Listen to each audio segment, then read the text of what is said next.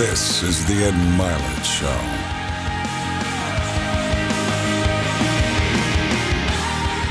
Welcome back to Max Out, everybody. We're going to talk entrepreneurship today. We're going to talk business. And the man to my left is impeccably qualified. He's the CEO of Walmart e-commerce.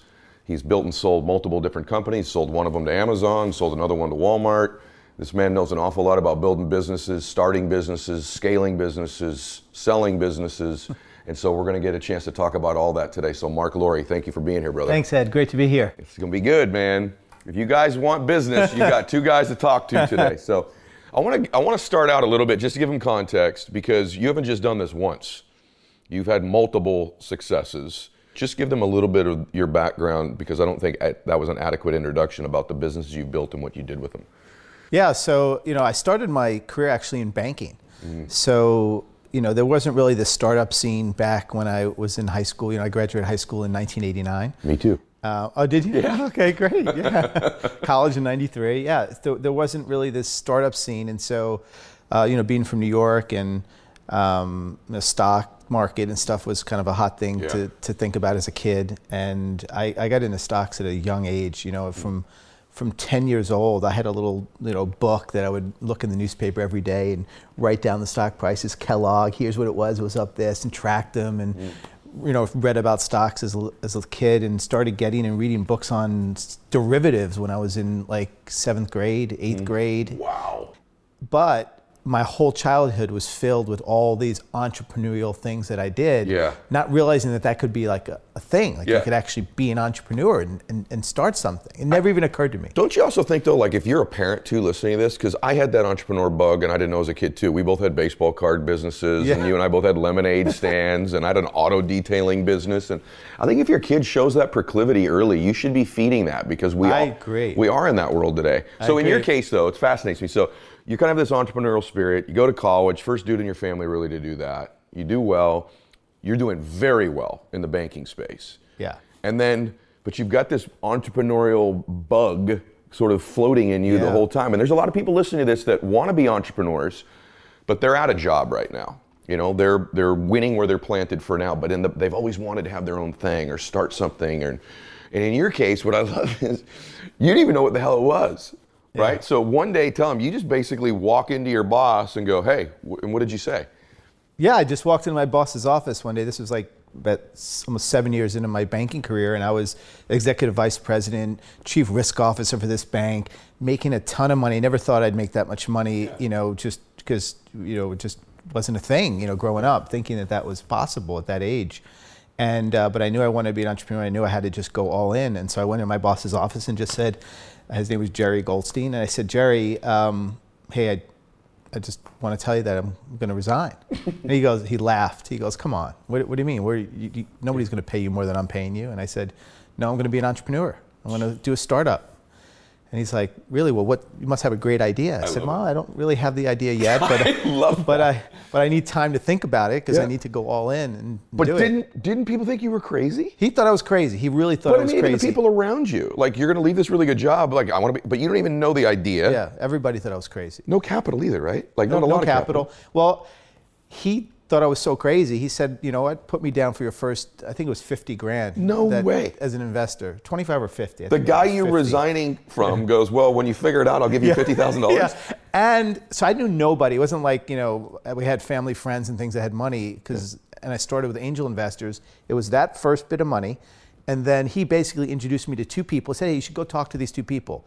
And then from that seed, I wound up talking to, I don't know, maybe 200 angel investors, and I got 60 investors to invest a total of $5 million. No venture. I didn't know any VCs. I didn't know anything about the startup world. I didn't know what a cap table was. It was like, I knew nothing. But I got 60 angel investors to give, on average, what was about 80 grand each, and it was like $5 million, and that was the thing.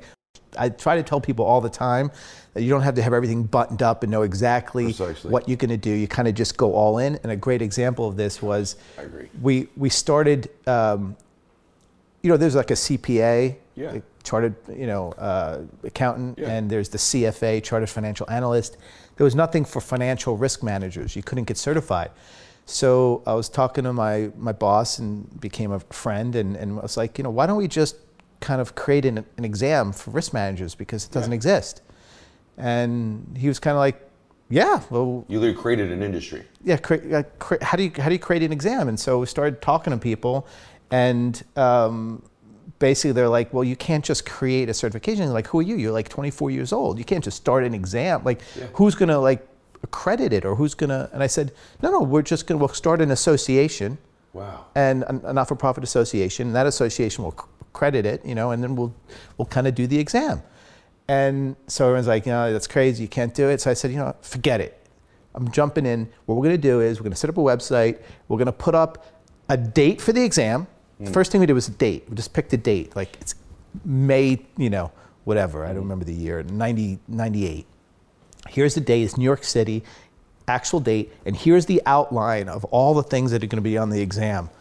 Send a check for $500 and you got your seat, and then that's it. And so we just put it up there. And all of a sudden we started getting checks. People started sending checks. And it was just like, so we looked at each other like, I think we need to write this exam now. Oh my gosh, there was no exam at the time. No, it was just, we just started with the date and the agenda for the topics. Yes. And we started getting all these checks, and we got 34 checks, $17,000, and 34 people. And so we decided, me and Lev sat down, and we spent weekend after weekend, nights and things, writing this entire exam on every topic. And we gave also recommended readings as well. And then we went to New York City, we rented out a place, and we administered this exam to 34 people. And then we went home and corrected it. We decided where the pass-fail was. We sent certificates to the people that passed. And now today, it's still in like 50 countries around the world. There's like thousands of people taking this exam. You're a trip, man. Like. No, but it's just a great, and I'm just saying that only because people think that when you start something, it has to be like buttoned up, or you need to have a plan, or you need to know your next step or whatever. And what I always say is, just take the biggest step you can with your next move. Yeah. And that's it, like toward your vision. You have the vision, and just take the biggest step you can. And for us, the biggest step we can take was, here's the date. I believe that. Here's the common line of the entrepreneurs who have been on the show, or my friends that are entrepreneurs, is they're willing to step into spaces they're ill prepared for. And they go, when I get in there, I'll figure it out. And then when I get in there, I'll figure it out. When I get in there, I'll figure it out. And in your case, and then I want to go to some clues, because success leaves clues. And what I want to spend our time today on are those clues, are those lessons you've learned. But just for everybody to give some context, what made me attracted to having you on was the diversity of your success. So this is, an exam for risk managers, right? Success in that space. You take diapers.com, sell it to Amazon. I think even in your own case, because it's your story, I think even in your own case, you don't have quite the appreciation for how remarkable it is. So you take diapers.com, sell it to this little company called Amazon, right? I'm kidding. And then you build jet.com, you sell that to Walmart. Like, you've had a really crazy career for a dude who literally walks out of a job one day that's really successful and doesn't even have the damn idea yet. Like, it's remarkable. And I want people to know, how can I be like you in my own small way? So I'm gonna go through a list of sort of rapid fire stuff. Number one, do you think entrepreneurship is for everybody? No. And why? I don't. I think you have to be, I'd say the key mindset is the ability to take risk and be comfortable with taking risk. A lot of people, I find that the difference between doing it and not doing it is a lot of time it comes down to risk. When you do something, there are so many unknowns, you have to be comfortable with that. And you have to be comfortable with the fact that there's a really high probability that you're gonna fail. Yeah. Most people just aren't comfortable, like thinking about, imagine this, somebody comes to you and says, listen, I want you to absolutely dedicate your entire life, kill yourself, give up family, friends, everything.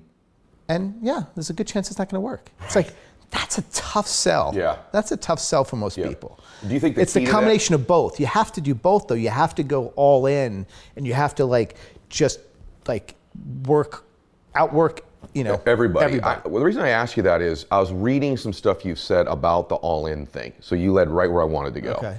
And you had a business you had invested in where the people looking at it were like, well, why is there $390,000 of your money in this investment or in this business? Like, why is that the number, right? Yeah. And I thought it's genius what you're going to share here. So what did you tell them, and why did that really matter at the time? Why does that matter? And I funny, and I'll have a follow-up to that too. So the Pit.com, which is the business that I quit the banking to go do, which was a sports stock market that I sold to Topps, the baseball card company. I invested on the cap table $390,000, which I had saved from banking over those years, and they said, why $390,000 you invest? Why didn't you just invest $400? And I said, because I only have $390,000. I literally took the entire bank balance that I had saved over those 7 years, $390,000 in cash after tax, and I just, boom, put that into the business. And the one was, needed some extra capital, so that was kind of good. But the primary reason was, one, to show people how serious and dedicated I was, like investors, which worked, by the way. You don't get 60 angel investors to put 80 grand in for somebody who's never done a startup before, unless they truly believe that this person's going to do whatever it takes. And I think that was the signal. It was like, he's got every penny of money he's made into it. And then also for me, knowing that I had every penny into it was like, there's no turning back. It was life or death. I put myself in a situation where I could not fail. Just couldn't fail. I think that that's where most people aren't willing to go, to make your point earlier. Even if it's not $390,000, if it's $39,000, or if it's quitting your job, or if it's having to sell your home to start your company. Most people aren't willing to go to that extreme. And one of the things, and I've not heard it said this way before, but I agree with it, is you said when you're even evaluating if you're going to invest, everyone that's out there that's listening, this is a very important thing that I think Marc says better than anybody. You say that when you had that 390 in there, because that's exactly all you had, it was everything you were in there, that being all in helped you find a gear in you that didn't exist had you not gone all the way in, right? Absolutely. So the irony is the risk you're taking to start the business may be the very thing that helps you find things in you didn't know you had. And I wholeheartedly believe that. I mean, I tell everybody, you have to think life or death, because in every one of the startups, even in all 4 of the startups I've done, if I wasn't in that extra gear, they would have failed. Like there was none of them were like easy coast, you just sort of go, and everything's great. They all ran into a situation where you had to go to the extra gear to make it Or you were going to fail. Or you were going to fail, So all 4 of your big successes, there was a point where you were almost out of business? Yeah, all 4 of them. All 4 of them. Yeah. Man, why is that invaluable? Because there's millions of people that are listening to this or watching it that they may be in that state right now. Yeah. If you're an entrepreneur, the chances are, as you're listening to this or watching this, you're in failure still. Yeah. The chances are. And just raising money too. When now being on the other side and doing investments and things, that is the primary thing that I look for. Is this team all in? Do they have something at stake here that's going to push the limits of what they're capable of doing? I think humans are capable of doing so much more than they think they are capable of doing. It's that mentality, and I've seen it in myself. I've done things I didn't think were possible. Work at a pace that I didn't think was possible. And you think that's because you had to, because you were all in. Yeah, you had to. And all in, all in with certainly monetarily the 390, but then in each of my businesses, I've had every friend and family member involved, and they have their money at stake, and people that don't have money, there's that part of added pressure. And just knowing that you don't want to let people down, not only yourself, but you don't want to let people down. See, I think shareholders and things. I think for someone who's had 4 hits like you've had, significant hits, big businesses that have sold, for someone listening to this to hear that, hey man, I was almost out all 4 times. I went all in with my cash. I didn't have it all figured out when I started. These are huge things, and that if you're not willing to tolerate risk, you shouldn't be an entrepreneur. I always go back and kind of summarize lessons as we're going. Now let's go to some of the things that worked in all of them that I think that are principles. So I want to ask you first about core values. Okay. So this is something I talk a lot about when I'm teaching entrepreneurs. I'm just curious as your take on how important it is to establish core values in any company, as any entrepreneur, any organization. Yeah, I think the common theme across all startups, and if I were to ever do one again, the first thing I think about is the culture of the organization, because people are everything. Like you cannot build a big successful business without having great people work there. Yeah. And to hire great people into a startup that's unproven, that doesn't, that has risk, it's uncertain, it's hard, I think you're inspiring. Yeah. I think people aspire differently. I mean this, like, you guys, you take Walmart for a minute, 4,700, I'm giving you rough figures, 4,700 stores that are within 10 miles of 90% of all the people in the United States, right? Like, it's just remarkable. I mean, it's remarkable. Say that again. 4,700 stores that are within 10 miles of 90% of the humans in the United States. Like, that's a pretty big deal. Yeah. And the dude leading the e-commerce side of that now, trying to match that hardware up with the virtual world, is a dude who walks into his boss at a bank one day and goes, I'm just gonna be an entrepreneur. And he goes, what are you gonna do? I don't know. You got an idea? I don't have an idea. You got a lot of money? I don't have any money. And it turns into that. Like, that's just crazy, right? Like, and that should give so many people hope that are sitting in a cubicle somewhere right now, or driving in their car, or they're on their treadmill. They're like, I don't know if my life's ever going to amount to anything. Look what's happened to this man in his life. It's remarkable. And that's, guys, you have to start to connect that most of your biggest dreams, most, not all, but most are going to come through you taking on some risk. That's what we started with here today. That could be for you to get into the relationship you want, you have to risk getting hurt.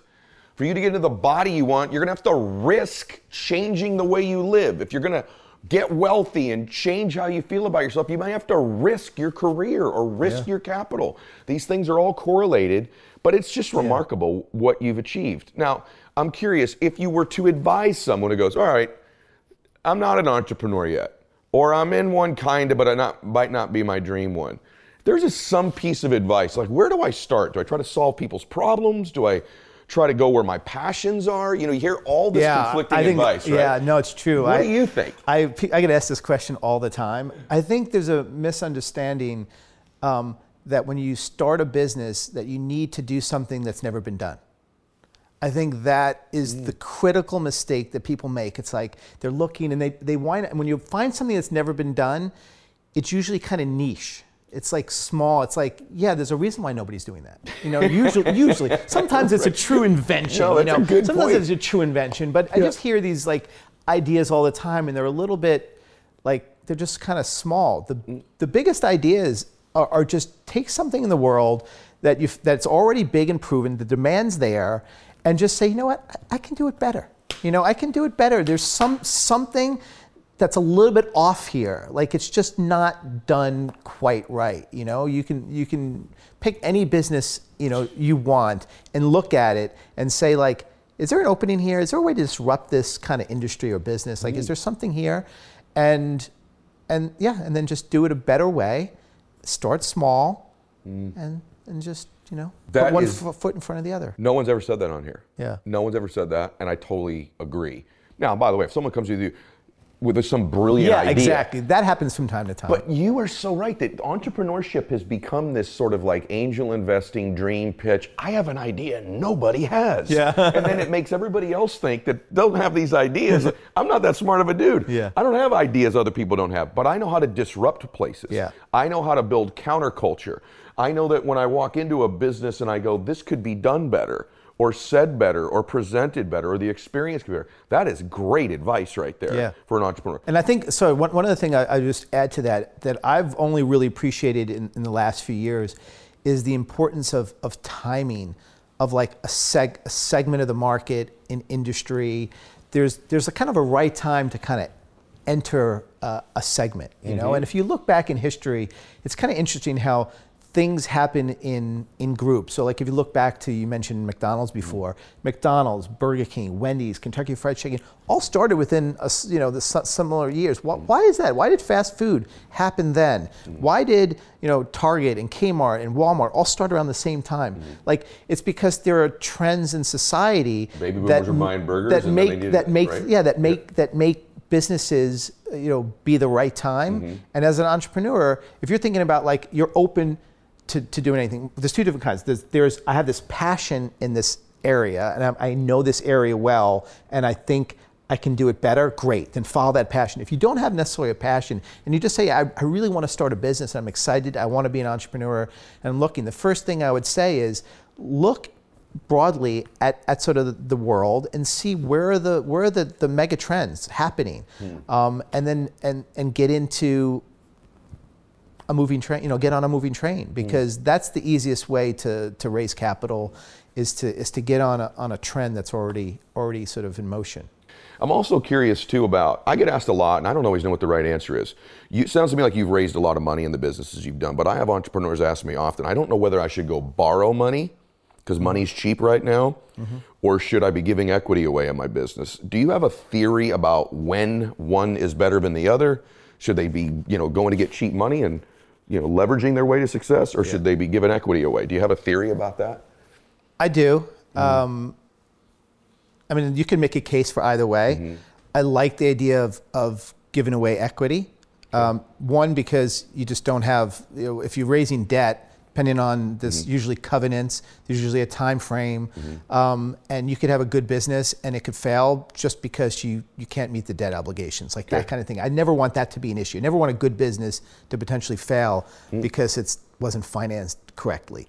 If you raise equity, you always have the ability to layer debt on if you get into trouble. You can't. If you already have debt, you can't get in trouble. There's no more debt, right? And it goes the other way. When you get in trouble, the covenants kick in and you have to repay the debt. So I definitely think equity is the way to go. Now, a lot of people say, well, I don't want to give away a percent of my business, or they're scared to lose control. One thing I tell entrepreneurs is a really important thing to know is that there's a difference between selling a piece of your business and giving away control. You can control the board of directors, control every decision, make it so that you can't be fired, and still not own 100% of the company. And there's lots of in between. There's nuances. I mean, it's hard to get zero, or 100%, control. But you can have 95% or 90 or 85 and feel really good about the control piece, and still only own 20% of the company or 10% of the company. So so the ownership needs to be thought of differently than control. So people are worried about control. You can solve for control and still sell a piece of the company. I think that's a really important lesson. And then in terms of the percentage ownership, some people are like, hey, I want to own this whole thing. I don't want to just own 20% or 10% or 30%. Yeah, well, at the end of the day, it's 10% of a $1 billion business. That's 100 million. That's a lot better than 100% of a $10 million business, right? And so as you're raising capital, all you have to think about is that this is a stock. And if you raise capital, can with this capital increase the stock share price by more than you could without the capital? It's actually just a simple equation. And so you go to somebody and you say, okay, your business is worth $1 million. Okay, great. If you don't do anything and raise any money, what's it going to be worth next year? I hope it's worth $2 million. Great. If you raise $10 million, it could be worth $50. Yeah, well, that seems better. It's sort of. So, but wait a minute. This is so good, because I was going to ask you this, what you're saying right now, and this is interesting, because you do think that way. I get the sense that you wanted big plays, and you've had some big successes. So this is so fascinating to me. What if I do have $1 million business? I want to know how you really feel about this. I'm an entrepreneur, because that's the majority of people probably listening to this, right? Yeah. They are an entrepreneur. They've got a business worth $1 million. Maybe they're pulling 150, 200 grand a year out of it. Okay? And they're saying to themselves, this is a lot better than when I used to work at a bank. When I was making 90. They weren't like you were at your bank. I was making 90. I had to be somewhere every single day. Now I'm making a couple $100 grand. I've got a business. We've got a dream. I kind of like the way that it is. Is your advice hey, you have to go play big? Because there's a lot of people in the space that are saying that now. If you've got a $2 million business, it could be a $20 million business. You should be thinking that way. Or is it okay? Yeah, I think it's perfectly okay. This is where it comes back to not everybody's got the appetite to take risk and go for it. If you're happy at the end of the day, hey, we're all trying to just be happy. Amen. In the end of the day, right? It's like happiness. If somebody says to me, hey, I want your advice, Mark. I got this $1 million business. I'm making $200,000 a year. I don't know what to do. And I ask them are you happy? Oh, I love it. It's great. I have some time with my kids. I'm able to do this. I'm so happy. There's your answer. I'm so glad you said that, because I feel the exact same way. I think everything we do comes back to one thing, wanting to be happier. Yeah. I actually also think some of the best entrepreneurs in the world understand that, and their subliminal message they sell for all their businesses is that somehow being involved with us will make you happier. Yeah. I think that's the subliminal message. Look at Ray Kroc with McDonald's. Yeah. Guy sold hamburgers based on happiness. His number one meal is a Happy Meal, and he's got a clown as a mascot. And they sell meat and burgers. They're just unrelated, but they are related, right? Have you had any failures?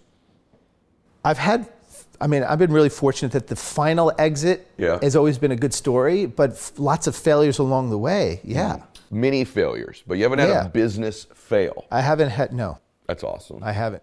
Okay. I've always put myself in a position where it was like life or death. If failure meant death. So I had to go into like You've said that. 6th, 7th gear, 8th gear, Do you know that you've said that almost 4 times, life or death? I really feel like it. And it felt like it every time. It really felt like it. I think that really successful people do a lot of things really well unconsciously, and the reason I really listen to them closely in the interviews is they actually will tell you things about themselves that maybe they're not even aware of sometimes. And this idea of your business being life or death for you is really real. You've said it multiple times, your face changes when you say it.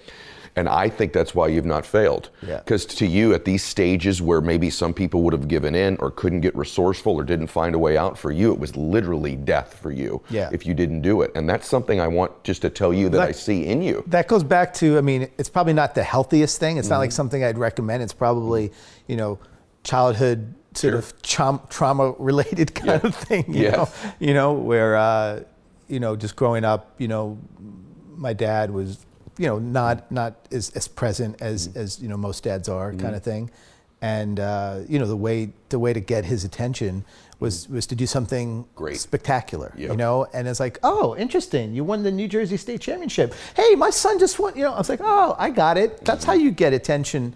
I get it. You got to do something, significant, or and that's kind of interesting because I've thought about this a lot. You don't know what drives you as you sort of go, but then when you kind of reflect on it, you're like, huh.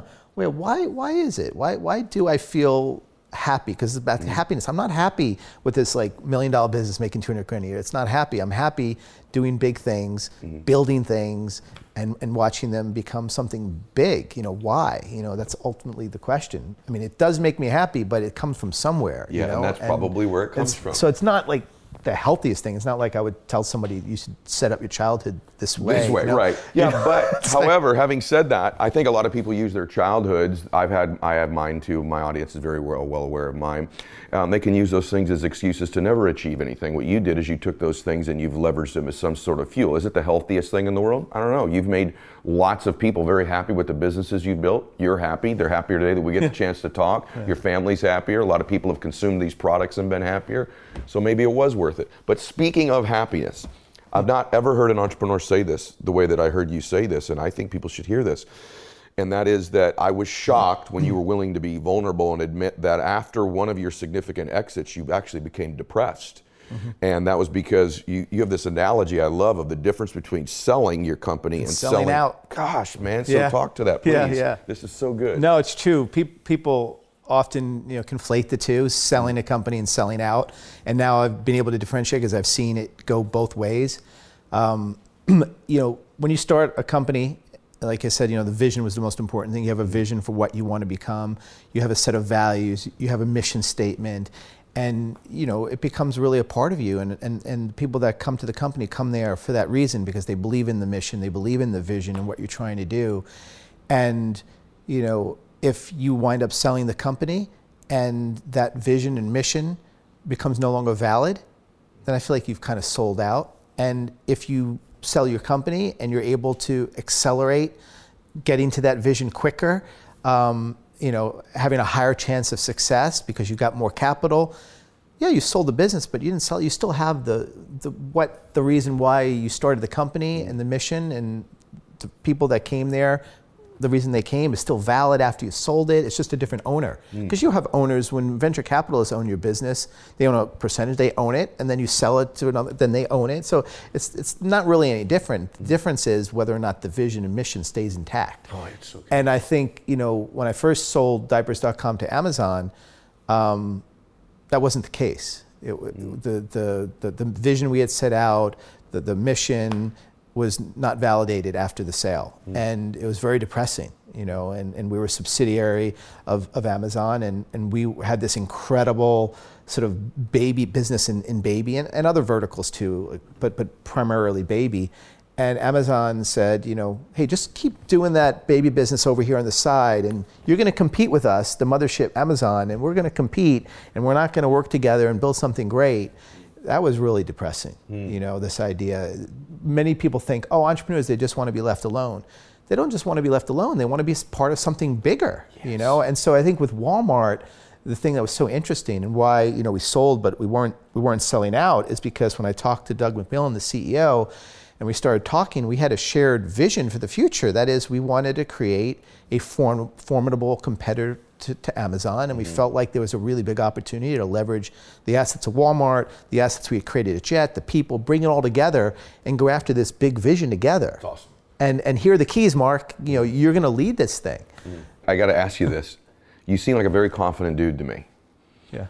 If we went back to the beginning of your entrepreneurship space, did you have doubts, fears, anxieties? You just seem to me now like I'd be a guy, you'd be a dude I'd bet on, multiple track records. We were talking off camera about some stuff you got going. I'm like, hey, loop me in. I'm not getting looped in because the idea necessarily was incredible, although it was more like you think it's a great idea. So there's this confidence you have about you.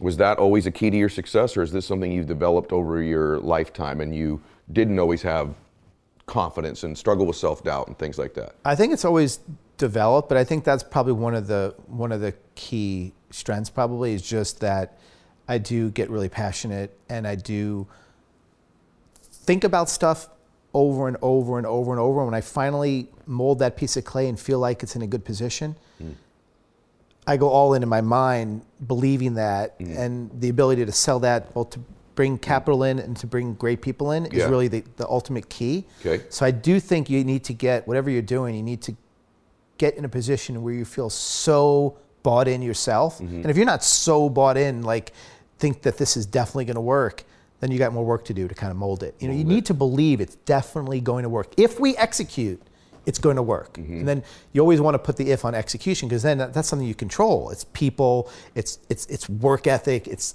you can make it happen. Yeah, right. But you need in your head to believe that it's an execution game. How do you make it an execution game? You have to work that idea and think about it every which way, You love this. I love it. Yeah, I love it do so love much. it. This is your, I love it so much. What about the, I want to ask you this. You said something about trends earlier. Yeah. And, I'm curious what you think some of them are.